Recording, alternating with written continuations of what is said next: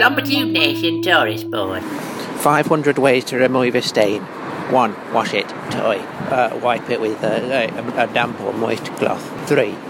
Paint it the colour of the original costume. 4. You can cut it out and replace the material. 5.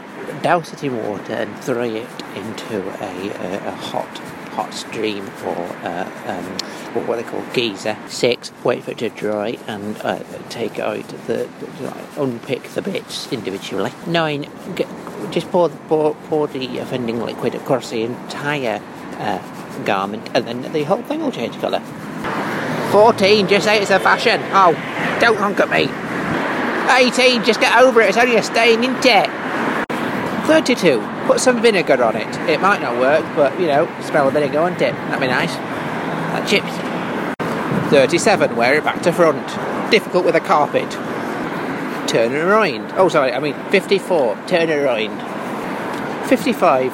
Carry a small or a plant the size of your stain in front of your clothes.